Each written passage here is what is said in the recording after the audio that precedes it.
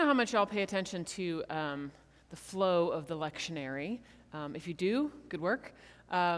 So last week we heard from Hebrews as well, and we heard at the end of chapter 12, this is chapter 13, which is the last chapter of the book. And the last thing we heard last week is the thing that comes immediately before today's reading. The very end of last week's reading was, "Our God is a consuming fire." And this week is, "Let mutual love continue." I love that. It's almost like the writer had to take a breath, realize their frustration and release it. God is a consuming fire.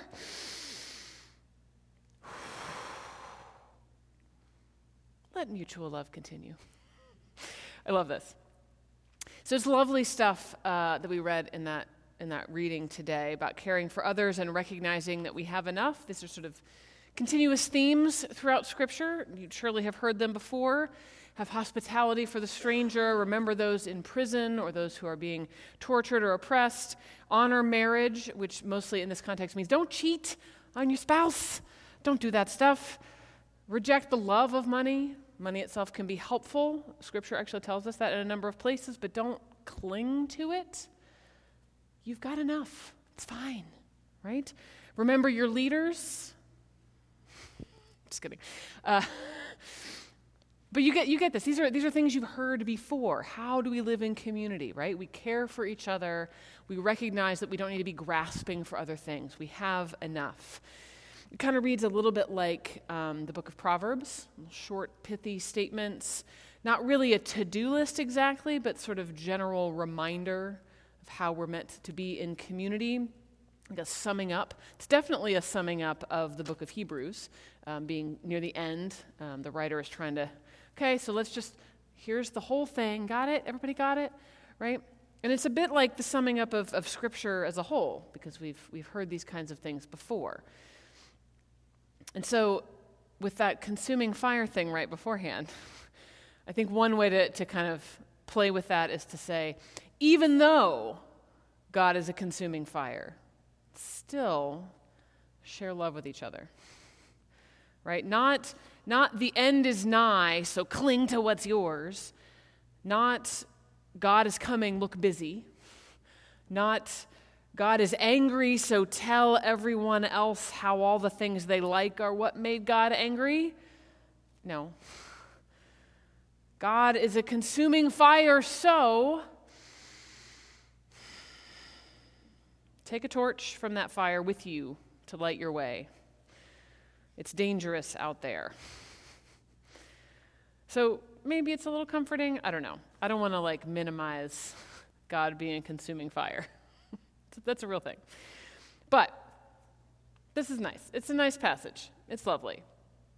But you remember how I've said on a number of occasions, it's important to notice when Scripture on a Sunday skips things. Did you notice that we skipped something? We skipped verses 9 through 14. We went to 8, and then we went 15, 16. You can look up later. If you have your phone on you, you're welcome to look it up now. I don't mind. I'll read it to you. Do not be carried away by all kinds of strange things, for it is well for the heart to be strengthened by grace, not by regulations about food, which have not benefited those who observe them. Okay? We have an altar from which those who officiate in the tent have no right to eat. For the bodies of those animals whose blood is brought into the sanctuary by the high priest as a sacrifice for sin are burned outside the camp. Don't worry, I'm going to explain this in a minute, but okay? Maybe this is one of those boring things? Nope, hang on. Therefore, Jesus also suffered outside the city gate in order to sanctify the people by his own blood. Therefore is a very important word to pay attention to. Let us then go to him outside the camp and bear the abuse that he endured. For here we have no lasting city, but we are looking for the city that is to come. Why didn't we read that? Well, I didn't tell us to put it in the bulletin. That's why we didn't read it. But why has the lectionary cut that out? So it begins with, do not be carried away by all kinds of strange teachings. Fair enough. Strange teachings? Yeah, okay. No. It's a little vague, though. what I think are strange teachings you might not think are. And the opposite is true, right? What exactly does that mean? This is very much like a lot of scripture embedded in its time. There is a particular controversy that is going on in the early church, which is basically we are just very recently removed from being Jewish as a tradition. And that's fine. They're going to do their things. But like, who are we as Christians? What are we supposed to do here? And a big part of, at the time, the Jewish religious observance was animal sacrifice. They were doing that in the temple. It was a whole thing. And they were also doing some of it, as it says, outside of the camp. There's a whole religious practice. And these early Christians are like, okay, but the way we understand Jesus is that we don't have to do that anymore. So, right? Sort of distancing ourselves as a people. There's some problems with that, but that's not the point of this. The point is they're saying, okay, that's not us. We're over here now, okay? That's the strange teachings they're talking about. They're not that strange, but whatever. And then, we have an altar from which those who officiate in the tent, it's talking about the tent in Exodus, right? When they were traveling for 40 years and they built a tent for God to be with them in. For people who are in that tradition, that is a different thing. Okay, it's still distancing. Okay, fine, great. Very specifically, they're talking about the sin offering, which is, again, a very present thing to them. We're going, I don't understand. Why we don't care right now. That's fine. Things change. For them, this thing is very present. And they're saying, what do we do about this? This sin offering thing is something that's offered outside the camp, and we've got Jesus, and as we understand it, Jesus is the last sin offering. We don't have to do that anymore. So what do we do about this? It's all weird. They're theologizing. They're like, how do we understand all this stuff? Like, when we think about baptism, when we talk about baptism, and hopefully you've heard this multiple times. I was literally just saying these things out loud yesterday at a funeral. When we say in baptism that we are connected, united in Christ, and therefore his overcoming death for himself, his resurrection, overcomes death for us as well, that's us theologizing. We're trying to understand how we are connected to God, how we are saved, that baptism means something, right? It's a significant thing. It's a little mysterious. It's not scientific. But somehow we understand that because of that connection, death is overcome for us as well, right? You've heard this. So they're doing something similar in this reading because in their history, in their understanding, the sin offering of animals were burned outside the camp in the wilderness. Therefore, Jesus also had to be crucified outside of town because he was the last offering for sin. Does that make some sense? That flows a little bit, even though the context maybe doesn't mean a whole lot to us. That's the flow of it. Now, we can look back historically and say, he wasn't crucified on Golgotha because of a theological reason. That's just where the Romans did it. Like, historically, that's where the place was, right? Doesn't matter. Does not matter. Why do we light candles? Because the presence of Jesus. Oh, why do we not light the candles? Okay, let's pretend the candles are lit. Oops. Why do we light candles in church? Because it signifies the presence of Jesus, right? That's lovely. That's beautiful. No, we light candles in church because in the Middle Ages it was dark. And we had to see, right? We theologized something that had a legitimate historical reason. Anyway, so this is the theology of what the book of Hebrews is doing. Well and good. Fine. Now we have a little semblance of understanding of what's going on. This is the key phrase. Let us then. This is Hebrews saying, all right, so y'all know this, therefore, this is what we're called to do. This is what we are meant to be doing.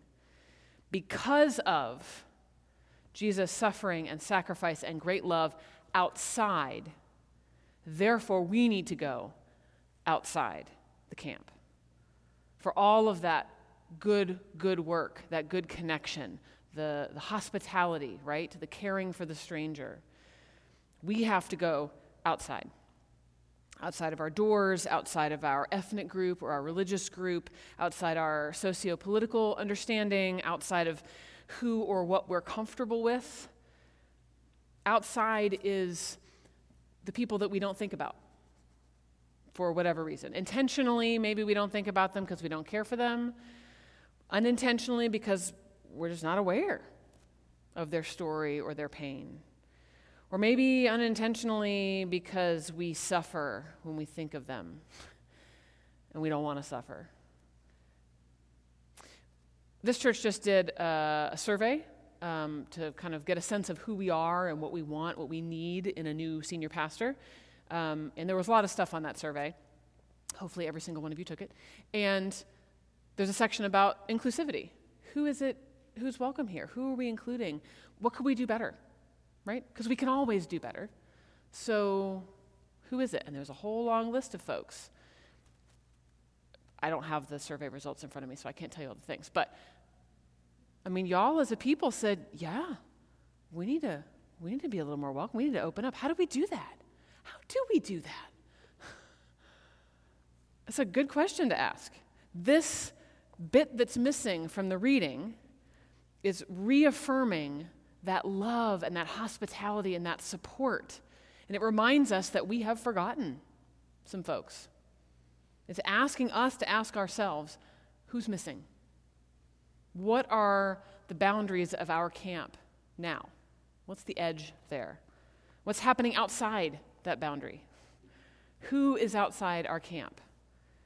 And I love the ways that we are already doing this. There's lots of examples of this. I'm going to use a really obvious one. I think this goes across the board. The obvious one is our volunteer work with Taft Elementary. Lots and lots and lots of ways that this congregation is already, obviously physically stepped outside the bounds of the camp of the church, right? But also emotionally, right? We do a lot of work there, and this reading is saying, yes, good, yes, and what's the next one? What's the next step? How can we deepen that? At UC, we already do a lot of that. You may or may not be aware that the Edge House campus ministry has sort of established itself as a haven for people who have been hurt by the church. We also have people who haven't been hurt by the church, but we have a lot of folks who come and go, oh, you're nice. That's the bar, apparently, which is not good. Just as a side note, that's not good. They come and they go, like, we have been hurt, we have been abused, we have been oppressed by the church, and we still feel as though there's something out there, and we want to participate in community, right? That's often true for the LGBTQ community, but it's true for a lot of folks. And so when I'm on campus, one of the ways that we support the LGBTQ community is I run a spirituality group in the center on campus. And so every Friday when I walk over there to go hang out with those students, in the same building, I pass by EPS, Ethnic Programs and Services, which is one of several different offices that does stuff with Black, Indigenous, people of color. They do fantastic work. Love it. I go by there, I walk by there every day, and I think, man, that's some cool people in there. I want to go hang out with them. I'm very white. It's not my space. I don't want to take over, right? And I have been in on a couple of occasions. I've walked in and went like, hi, you guys are great. It's so awkward. It's fine. And they all go, hi. When I leave, I have thoughts and plans and schemes. But it's really fascinating because it's not, you could interpret this as I'm outside their boundaries. Yes, absolutely. I don't feel bad about that. I don't feel like I'm outside and miserable peering in, right? I think it's amazing that they have created their own camp when they have been outside of so many of the benefits that the university has provided. And that office and many others have been there for a long time. I would love for the Edge House and for EPS to be able to, the metaphor starts to break down a little bit, but I would love for our camps to come closer. I would love for us to kind of the boundaries to cross over a little bit and for us to be in relationship with each other, to take a step towards, right? It'd be amazing. Again, I have thoughts and plans and schemes. We'll see. Let me tell you another story. Last year, on Ash Wednesday, I was on campus with my friend Jeff, and we had our cassocks on, and we were giving out ashes like you do on Ash Wednesday. Looking a little weird and out of place. It's fine. And we had a number of people come up to get their ashes for Ash Wednesday and have a prayer. And a young man came up and didn't really want ashes because he was formerly Catholic and was very not into that. That's fine. Formerly Catholic, now Southern Baptist. And fascinating transition. He really wanted to talk theology, and I was like, great, let's talk about it. And that happens a lot. So we had a really interesting conversation. He's very, very much in the space of the Christian faith is about punishment.